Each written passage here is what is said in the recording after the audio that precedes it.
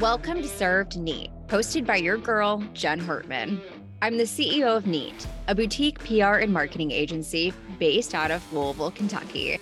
I launched Neat in 2019 with just $3,000 in my bank account.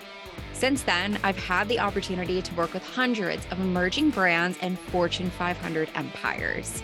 I believe that marketing and PR should be served neat, just like your favorite bourbon. On this podcast, you'll hear about the latest and greatest growth strategies, the ups and the downs of entrepreneurship, and so much more. Pour yourself a glass of your favorite bourbon because it's time to dive in to this week's episode.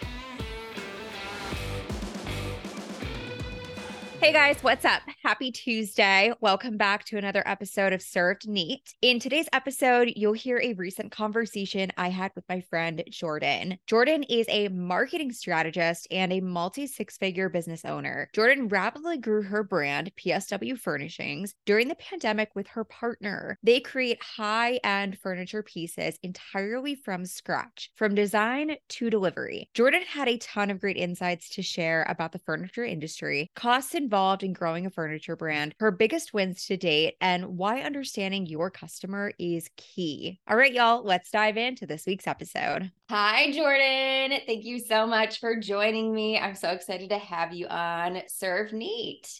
Thank you so much for having me. I'm really excited to be here. Of course. Well, let's just dive right into it. So I want to start at the very beginning. Tell us about the early stages of PSW Furnishings and some of your biggest lessons that you've learned along the way. So PSW Furnishings is a family-owned furniture company that I started with my partner in 2020. At that time, I had my own business in marketing. My partner was in trade. Because we were both furloughed at the time, we just kind of came to this conclusion of let's try and start a business together. We were surprised at just how quickly this business took off. It started with family members wanting us to make beds and bunk beds and storage furniture, and it really just took off from there. I love it. Okay, so what lessons have you learned along the way so far? It can be good, bad, ugly, anything you've learned that my audience would benefit from hearing. Oh, absolutely. So when we started the business, we kind of went in completely blind. And if I'm being totally honest, I don't think I would have it any other way, because when I look at how far we've came and how much we've learned along the way, it's one of those things where it's scary how much we have grown. And if I had have known that we would have learned so much in such a short period of time, I might not have started the business. When it comes to our business, we do everything. So when it comes to the products, we design and manufacture our own products. We create everything in-house, and we also deliver our own products. So we have our hands in every area of the business from start to finish. You've got to have some oh shit moments to share. Oh, for sure. So when we first started, we kind of went in just blind to it. We learned a lot of things along the way, especially when it came to, I think the biggest lesson I learned was how to deal with customers that weren't happy or customer complaints. When it's your own business, somebody comes to you and they're not happy with the product, it's so easy to take it personally. And learning that constructive feedback is actually so important for creating a better product. That was a big learning curve for myself, learning not to take everything personally and understanding that if you want to have the best product on the market, you have to have that feedback from customers. You have to accept the negative feedback and you have to use that to drive improvements. That's what product development is all about. And as I say, it's really hard when it's your own business not to take it personally. So that's definitely a big learning curve for myself. Okay, it's nice to hear that I'm not the only CEO who has a really hard time with feedback. And I take it personally sometimes, and I know that I shouldn't. But when it's your own business, it doesn't matter if it's a product or a service, or even if you're a little bit further removed from the delivery of the actual service, you still can take it personally. And it's hard. And now I'm in my 5th year of business. I'm still trying to not take feedback personally. And I guess maybe it's a human experience. Just because you have your own business doesn't mean you shed all of your layers of being a human. So I do think that you're right. It is a learning learn process over time. And feedback is so valuable, whether it's good or whether it's bad. You need to know how you can continue to make things better and better and better. And so over time, you're going to get less negative feedback. But I like that you brought that up, because it doesn't matter what kind of business you have or where you're at. You're going to have somebody who's not happy with you. Like by default, someone's going to be a little bit not thrilled with the product, the service, you as a founder, whatever it may be. It's going to happen. It Absolutely. doesn't matter who you are, where you're at, all the things. So I appreciate you being really vulnerable with that one, because I know a lot of people, a lot of founders like to be like, nope, everything is perfect. I've never had anything terrible happen. It's all rainbows and sunshines and unicorns over here. And it's like, well, I know that it's not. It really hit home for me when I had one customer that came to me with an issue, and we fixed it and it was no problem. But she had been sitting on the issue for a while. And I realized that had she not came forward and told us about the problem, we were going to keep replicating that problem, and then other customers were going to experience it. So it's better to find out and have a happy customer by the end of it than have somebody silently sitting unhappy with your products and then replicating that problem. You know, you can't fix the problem if you don't know about it, and you can't improve the product if you don't have that feedback. And at the end of the day, if we want our businesses to keep growing, we need those repeat customers. We need people happy with the product, and we need people to keep coming back to us. Yeah, 100%. I agree with you.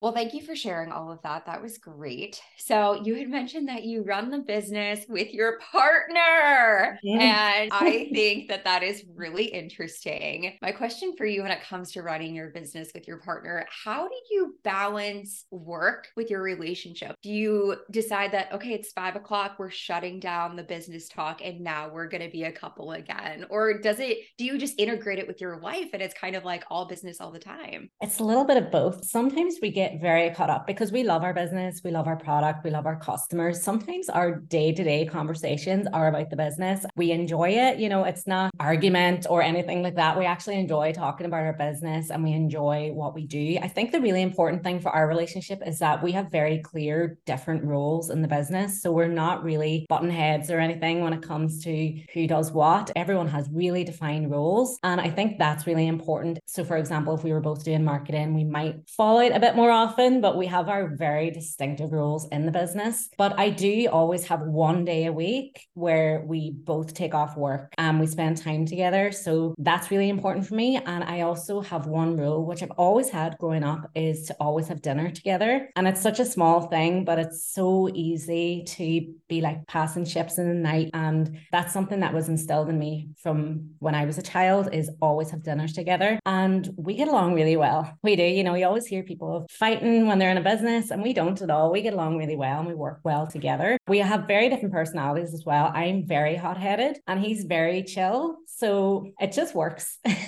I love it. And I think what you had said is important, to have very defined roles. So there's no overlap, which is amazing. So thanks for pointing that one out. We're going to go in a different direction here. So new journey, everyone kind of stay with me. Is there anything about the furniture industry that just really surprised you when you got into it? Yeah, when it came to, we're very particular about the products that we make. So a lot of our products are kids' furniture. So when we started in this industry, it was really important for me that we did everything by the book. So finding out that there were so many rules and laws and regulations around manufacturing furniture and around just the safety of manufacturing furniture and making sure that you are creating products that are following the rules and regulations, that was a steep learning curve for us for sure. Wow, I had no idea. I mean, Yeah. I guess that makes so much sense. So thank you for sharing that one. You had talked about this in an article, I believe, a year or two ago, and it was really interesting. But this is top of mind for me because we were just looking for a piece of furniture yesterday. And of course, I'm like looking at furniture and I'm thinking of you. But we were at the store and we were looking at pieces of furniture, and I just realized how cheaply made so many pieces of furniture are. And like there were furniture pieces that were $1,000 that literally were not aligned when you opened up the cabinets. And I was like, I cannot believe there's somebody out there who's going to pay $1,000 for this. And it just blew my mind. So because you are the expert, when it comes to quality piece of furniture, what should you be looking for? It's a really good question. When it comes to our furniture, the quality of our furniture, because it is handmade, that is something that I would be looking for, something that's handmade and not flat packed. So a lot of cheap furniture is flat packed furniture. And with our business, we are hand making everything and installing the furniture, putting the furniture together ourselves. So that makes a huge difference in the quality. So a lot of furniture out there, they are trying to make it so that they can just send it to your house and you can put it together yourself. And at the end of the day, the average person purchasing furniture, they don't know how to use power tools. They don't know how to put things together. So they're making things really easy and simple. And sometimes that actually dramatically impacts the quality of the furniture. So I would be looking away from flat pack furniture and more towards small businesses that are hand making their own furniture, carpenters that are hand making furniture. That's where you're going to get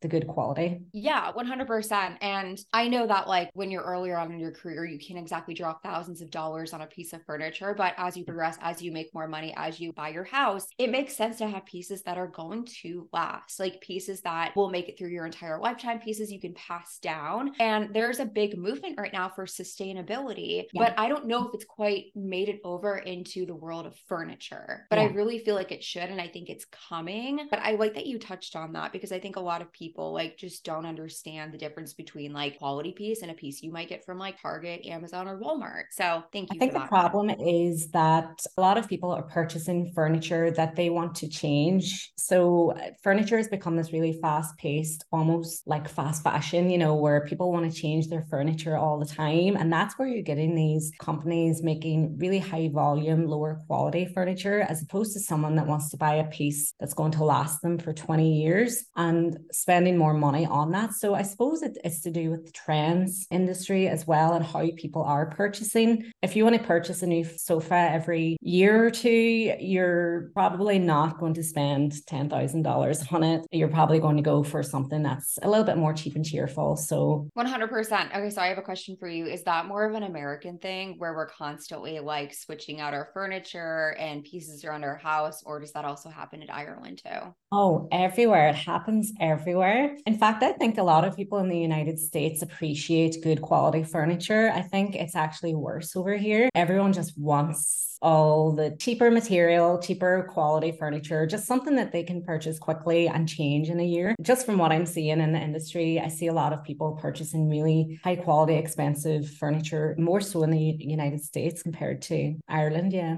Oh, that's interesting. So what's like the big place to get furniture over there? Is it like IKEA? IKEA, and then there's a place called Yusk, which is similar to IKEA. But if you want the good quality furniture, you're going to a carpenter. So rather than a brand.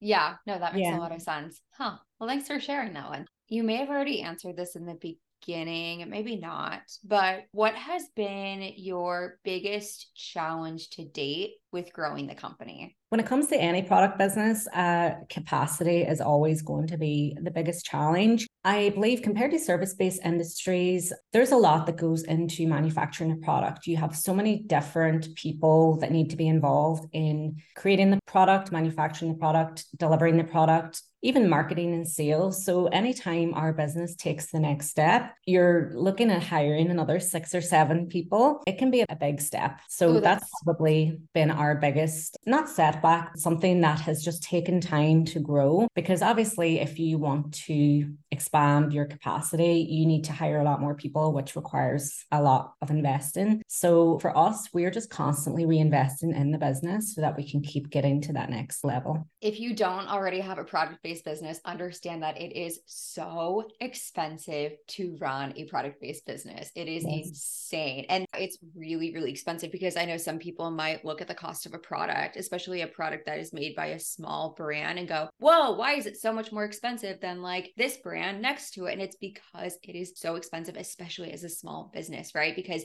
you haven't really reached that scale where you're bringing down the price per unit yet. So the thing we find is after our very very first year in business, when we look back at our expenses for the year, we completely repriced all of our products because there's so many hidden expenses that you don't think about, or things that you think that doesn't cost much money. But then when it's thousands of those things, it really adds up. So after our first year, we got a good overview of what our expenses actually were, and we used that then to reprice our products. But it is shocking. You don't expect all of these little things to add up, but they do. Okay, so for all of my listeners who are a little bit earlier on in their product-based business journey, talk about some of those little things to look out for that do add up over time in terms of expenses. So it is going to vary depending on the kind of business that you have, because we also do delivery logistics. We had things like maintaining vehicles that we didn't think about that are going to cost money. I'm sure a lot of people will take into account, the expenses of the product, but then they don't take into account things like maybe your electrical bill is going to increase, or the rent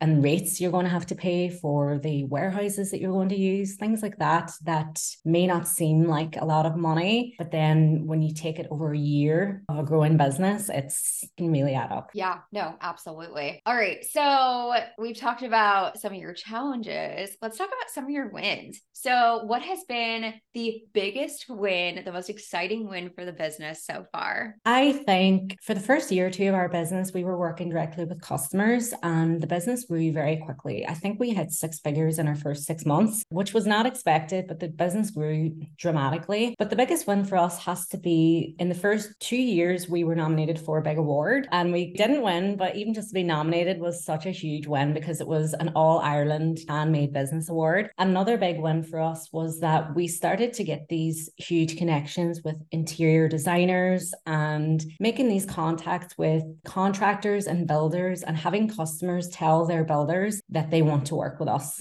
Specifically, we want to work with them. We won't accept working with anyone else. That is who we want. So now we have this great list of contractors and developers, interior designers who will just immediately contact us once a customer wants the kind of product that we create. So that has been a huge win for us because it just shows how our reputation has kind of exceeded us. That is so cool. I love that there are people talking about you in such a positive light when you're not in the room. It's great that you have that strong of a reputation. In fact, even for Neat, most of our customers at this point in time are coming from referrals, or they're coming from like VCs that we formed relationships with at this point who know that we do good work. And it just is so nice that you don't constantly have to do like outbound all the time. Like there are people who are coming to you who are like, oh yeah, so-and-so said like X, Y, and Z about you. And it just like, it feels really good. So I love it. I love that that's happening for you guys. Yeah, it really validates you too. And we're starting to become well known for what we do and well loved. And it really validates all the hard work that you've put into it, especially when it comes to the product development. And it just shows how lucky we are too to have great customers that are constantly referring us to other people. And hopefully it just continues to grow from here. Yeah, no, I know it will. I trust that it will. You guys are killing it. I know you've talked a lot about customer service. I know that you're still involved in customer service. Tell us a bit more about the value that those customer relationships bring to the business. Is that how you're learning about not only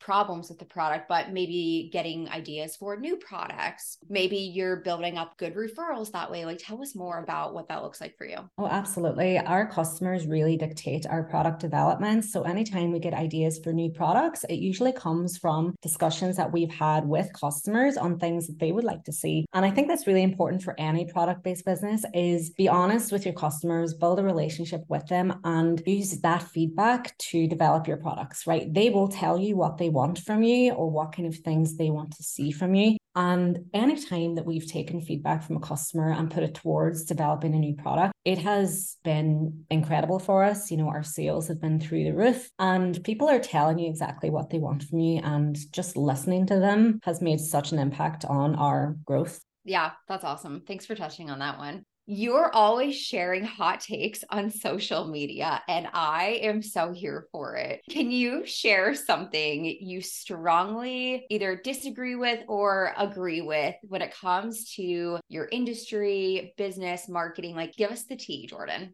I think when it comes to this industry and even any product-based business in general, and I just touched on this, is how important your customers are. You know, a lot of people don't lean into those customer relationships enough, and they think they know better than the customer, and they're making decisions based on what they want and what they think. And I think it's really important to listen to the people who are buying your products. One thing I really dislike in this industry right now is I believe a lot of people are not honest with their customers.